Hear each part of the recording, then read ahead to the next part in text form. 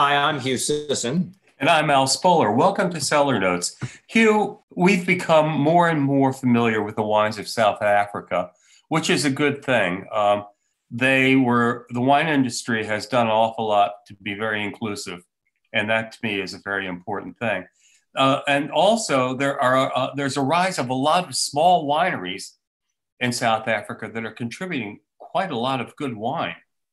Yeah, they really are. The South African wine industry dates back to 1659, when Cape Town was a supply station for ships traveling the spice route from Europe to India and the Far East. And believe it or not, and this fascinated me when I was doing the research for this. Believe it or not, the wine was originally intended to ward off scurvy for the sailors. How about them apples? Whoever had a wine industry get started because it was an anti-scurvy movement. Currently, Chenin Blanc is the largest varietal at approximately 18%, with Cabernet next at about 12% of overall production. Pinotage, developed in 1924 in South Africa by crossing Pinot Noir and Cinsault, aka Hermitage, is approximately 8% of the production. Up until the 1990s, and you were alluding to this earlier, much of South African wine was controlled by a large state co-op, and they focused loosely much more on quantity over quality. And since the 90s, the focus has definitely been more on quality and developing the export market. For the most part, South African wines are some of the best values in the market. And here are three that support that theory. From a producer called False Bay, which is named for a body of water on the Atlantic coast just south of Cape Town, I have two wines. The False Bay 2019 Slow, in quotes, Chenin Blanc, and the property's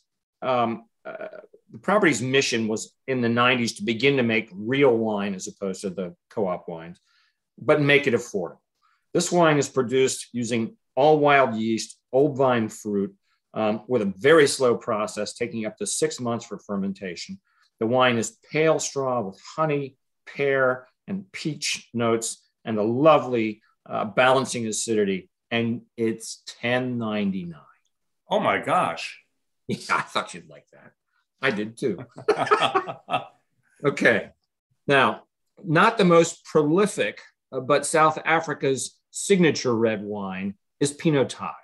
And this is a wine that sometimes is just flat out awful, but properly handled, it can make a very credible and fruit forward wine. And the 2020 False Bay Bush Vine, because of the way the vines are just sort of allowed to get bushy, the Bush Vine Pinotage is one such example. It's produced from unirrigated vines, and they're just deep garnet wine displays cherry, berry, dark fruit, a hint of chocolate in the nose, opening with berry and plum on the palate. It's generous without being overblown, and at, wait for it, also $10.99. It's a really good value.